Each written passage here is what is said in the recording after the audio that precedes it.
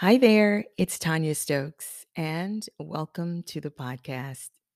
As you can tell from the heaviness in my voice, it's morning. And we slept. I used to love that song. Listen, welcome to the podcast. Um, had a couple of things on the brain this morning. I wanted to jump on really quickly to share it with you. I've been reading U Squared, and once you buy the book U Squared, you're like, why is it taking her so long to get through this book? It's really a very short book, like maybe 35 pages, might be less than that. But I guess it's taking me a minute because I'm making adjustments or I'm trying to see myself through a different lens or see my business from a different lens as I go through this book. So, I want to talk to you today about the business of hair. As you already know, I am a hairstylist in the Charlotte, North Carolina area, as well as a real estate agent here. Um, so sometimes I'll talk to you about real estate, sometimes I'll talk to you about hair, and then sometimes I'll talk to you about um, self care stuff, which is very important. It's very important for you to make your mental and physical health a priority. Sometimes that takes a back seat to all the other things that we have on our to do list. Very few of us probably put self care or mental health check on our to do list, but it's probably something you should consider. So, in the book U Squared, of course, we talked about that poor old fly that kept trying to leave the building the same way it came. And they use the fly as an analogy to say, we tend to um, waste energy. We exhaust all of our energy into people or into businesses or into certain things when really you should either one, find another way to get that thing done, or two, do something different. If you go back and listen to previous podcasts, I use the example of someone wanting to be a celebrity hairstylist, but people are constantly calling them for education. And maybe education is the route that you should go, or maybe education will be your way into becoming a celebrity hairstylist. I use different examples, but that's the one that came to mind when I thought about doing something different. So today, I want to talk to you about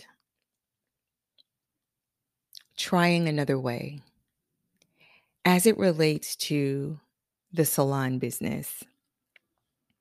I tend to OD on self help books, and I can become quite a stalker when I find somebody that's speaking my language. I remember when I first discovered Bob Proctor and Myron Golden and Les Brown. And Brene Brown. I was like, oh my God. I started ODing on these people, pretty much stalking them to the point where when I finally decided to invest in their intro course, I knew everything that they were going to say because your story never really changes. Like how you got to where you are right now, it doesn't really change. You can't go back and change your past. You have every control, complete control over your present and your future. So, most of the time, when people give an intro to their course or to their coaching business, they tell you a lot about their past. So, by the time I invested in these people, I had Twittered them, YouTubed them, Googled them, went all over their website reading their bio. So by the time I invested money, I knew pretty much everything they were going to say. So I guess I needed to be in the VIP or the master class, right? Which was several thousands of dollars. And I love, love, love, absolutely love their pricing structure. So today, if you're a hairstylist and if you have a hairstylist who is not me, because I pretty much know how my clients will answer this question. I could be wrong. And if you are a client listening to this podcast, feel free to send me a text or an email, or you want to remain anonymous. I would love to get your feedback about how I am doing as a business professional.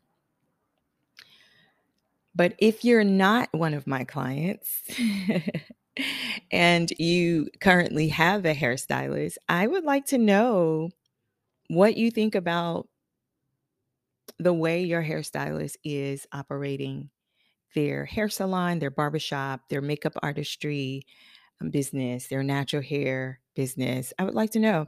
You don't have to say their name, but I would like to know. So the question today is, are you running a business or are you just doing hair? A lot of hairstylists, a lot of barbers are just doing hair. But when you become a master stylist or a business owner or a CEO, you start seeing your business through a different lens. A lot of hairstylists check the book to see how many clients they have, and they do no advertising, they do no marketing, um, they do no community events. They're just doing hair. And it's fine because there's a place for people who just want to do the thing. But at some point, you have to say, there's got to be more to this than just doing hair. And you meet those people all the time because I'll ask them questions like, "Oh wow, you worked until midnight, or you worked until 11," and they're like, "Yeah, the client couldn't come until that time, and I offered her several other slots, and she said no, this is better for her. It wouldn't have been so bad if she wasn't getting a weave." So now I'm thinking, why are you changing your business hours because somebody couldn't fit in your window? And most of us know that people make things work. If you had if you needed a doctor's appointment and your doctor's office was open from 8:30 to 6:30, you would find a way between 8:30 a.m. and 6:30 p.m. Monday through Friday to make your doctor's appointment. If your massage therapist had a window and you, here's the big word, respected that person, you would fit into that window. I have clients who I knew that that person liked what I did. They enjoyed the time in my chair, but did not respect me. Notice I said past tense. I had clients who liked what I did, loved the conversation, loved the atmosphere, but did not respect me. Those people are either no longer clients or those people got on board. And it shouldn't be a fight. You shouldn't have to fight for the respect. But what I've learned about some of those people is they were being disrespected in another area of their life. So it came natural and normal for them to disrespect people that they pay. I traveled with this young lady, and normally for me, if I travel with you, that's that's that's that's either going to seal the deal in the friendship or relationship, or it ends it.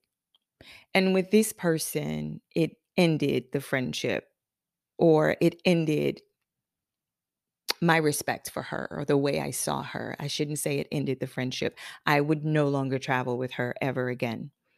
And I remember we were in a cab going somewhere. So that tells you how long ago this was. It was cabs, it wasn't Ubers and Lyfts. But we were going from one place to the next, and she was forcing this cab driver to speed, and she was like, "You can't go any faster than this." And it was traffic, and listen, we weren't headed to an appointment. It wasn't a show that was getting ready to start and we didn't want to be late. We were just going from one end of town to the next, sightseeing. And I was like, this is weird. I thought in my head, like, what if he crashes the car?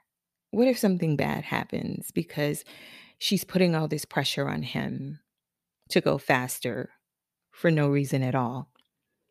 And I eventually said something, and she was like, "I mean, he's just driving so slow. I mean, what's so hard?" I was like, we don't have a meeting. We don't have an appointment." And even when we had a meeting, we were always early. And that's one thing she and I had in common. We believe in getting started early just in case. I call it turtling. I talked to my brother about this just recently. We were talking about how my sister, if she has to be at work at 9, she'll get up around 8 o'clock, and they'll be running around the house like, "Get your shoes, get your bag, hurry, hurry, hurry," because the job is like 20 minutes down the street. So she just knows she has time. And then there's traffic. So she's late. And she always said to me and my son, like, "Why do y'all get up so early? 6 o'clock in the morning. He doesn't have to be at school until 8. You don't have to be at the salon until 9." But we do it so we could take our time. We could shower, you know, just get ourselves together, have breakfast, drink coffee, let the coffee work, go back to the bathroom, that whole thing. And then have a nice drive to work, right? A nice drive to school. So with this person, everything had to be fast, fast, fast, and I remember um, her telling me a story about her hairstylist, and the girl was running late, and she said to the girl said, "Well, I should be there in 10 minutes." And she says, "Well, how do you know it's going to be 10 minutes?" And I was like, "Why did you ask her that?" She was like, "'Cause things happen." So she's saying she's gonna be there in 10 minutes. How does she know it's gonna be 10 minutes? I mean, her car could not start, or there could be traffic. I said, "Maybe she's watching GPS and GPS says 10 minutes." She says, "Yeah, but there could still be traffic." And this was back in the day, so I don't think GPS was as advanced as saying, "Accident further ahead." But with people, how you do one thing is how you do everything. I believe that. Sometimes I question it because I look at my car and then I look at my salon. My salon is spotless, but my car, not so much. And then sometimes I look at my room at home, and my room at home and my car are definitely owned by the same people. But other areas of my life, not so much. So I don't know. I don't know how I feel about that, but it shows up in different situations. So I say it, how you do one thing is how you do everything. So I'm going to give you a good example of that. For the young lady that I traveled with who was rushing the cab driver to go nowhere fast, um, notice the story I told you about her hairstylist. She did the same thing with her hairstylist. How do you know it's 10 minutes? You know, girl told her in advance, "Hey, I know your appointment, such and such. I'm going to be around a few minutes late." Well, how do you know it's going to be 10 minutes late? I mean, things could happen. That girl, I know to this day, suffers from anxiety. And we know that anxiety is thinking too far ahead, makes you anxious. What is the meeting about? Am I getting fired? oh my God, what if they don't like me? And then all of a sudden you're just like, I don't know if I can go, Not only that, we found out later that that girl was also in an abusive relationship. Hurt people hurt people. Sometimes people will come into your life or come into your business and change the temperature. And because you're the technician and not the business professional, you allow them, you let them change the temperature of your business. You let them change your business structure. You let them change your time. You let them change the services that you offer. Oh, come on, do it for me. Don't you love me? Don't you want to do it for me? And hairstylists do it all the time.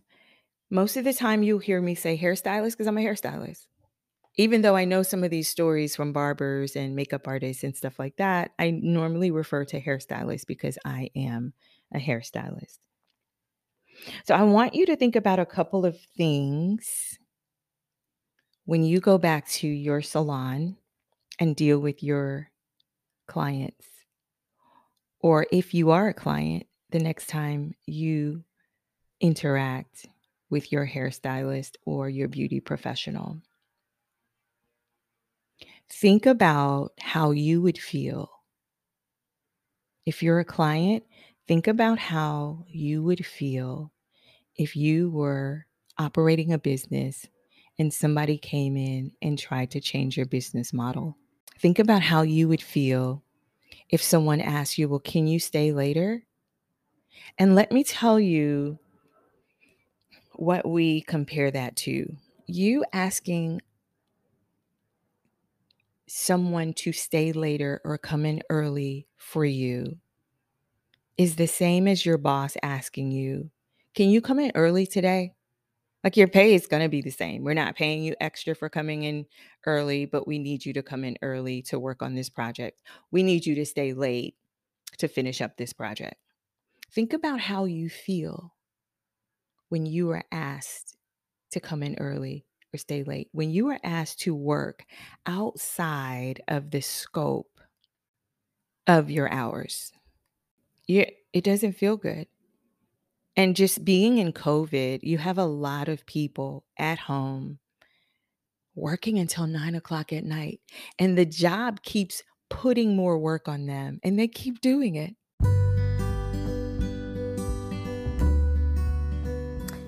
Hey, I'm going to stop right there. I want to stop right there. I made a promise to myself that I wanted to give shorter excerpts of the podcast, and I just checked and I recorded over 60 minutes of this podcast. So what I'm going to do is I'm going to chop it up in sections of maybe 20 minutes each. So this will be a 3-part series, but I don't want you to forget what we talked about. We started this whole thing with U squared and how Price Pritchard used a fly. He used the analogy of a fly, which it's something that we can all relate to when that nagging fly comes into our space and he's trying to get out the same way he came in. If he came in through the window, he's trying to get out of the window. But all he has to do is look around and see that there is an open door. You could fly right out of the door, but for some reason, he chooses to exhaust all his energy banging his head against the window pane to get something done, and he does it to his death. And that's what some of us are doing in business. We keep trying and trying and trying to make a business work. We keep trying in relationships. We keep trying and trying and trying to make this relationship work.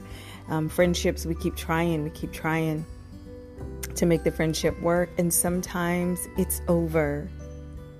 Sometimes the only option is to exit left 10 feet away from where you are, just to get a little bit of relief.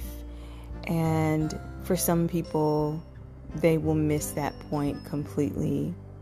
And you just want to make sure that you're not the person banging your head up against a brick wall or a window pane, and you keep trying and trying and trying. And we've heard so many stories from great people like Tyler Perry and Steve Harvey, how they just kept trying until years later they were successful. But I like to see those people as drafters, right? They've gone and they've paved the way. They wrote a book about it, maybe taught a master class about it. Why? So that you don't have to go through the channels that they went through. People pay for speed. Remember that. You don't have to hire a nutritionist. You don't have to hire a personal trainer. You don't have to hire a coach.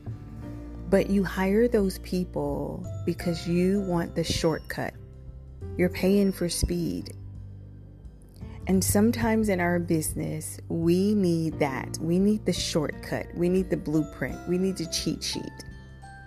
So instead of banging your head against a window pane or banging your head against a brick wall, you want someone that can coach you, or someone that can guide you or mentor you to a better situation. And if you are a hairstylist, or you are in the hair, beauty, or barbering profession, and that is you, then I need you to give me a call so we can talk about it. 704-756-2752, or shoot me an email at info@tonyastokes.com. That's info@TONYASTOKES.com. We're going to pick up the rest of this in a couple of days because it's good stuff, especially if you're in the beauty industry. It's good stuff. A lot of little things that we neglect: the cleanliness of the salon, the smell of the salon, that common thread that runs through the salon, your branding, all of that. So we're going to cover all that stuff in the next couple of weeks. I would love to have you here, and I would love to know what you think about the first part of this series. Are you running a business, or are you just doing hair? I'll talk with you soon. I'm Tonya Stokes. Thanks for joining the podcast. Remember, you have every right and you have every reason to reinvent yourself. And that reinvention starts right now. We'll talk soon. Bye.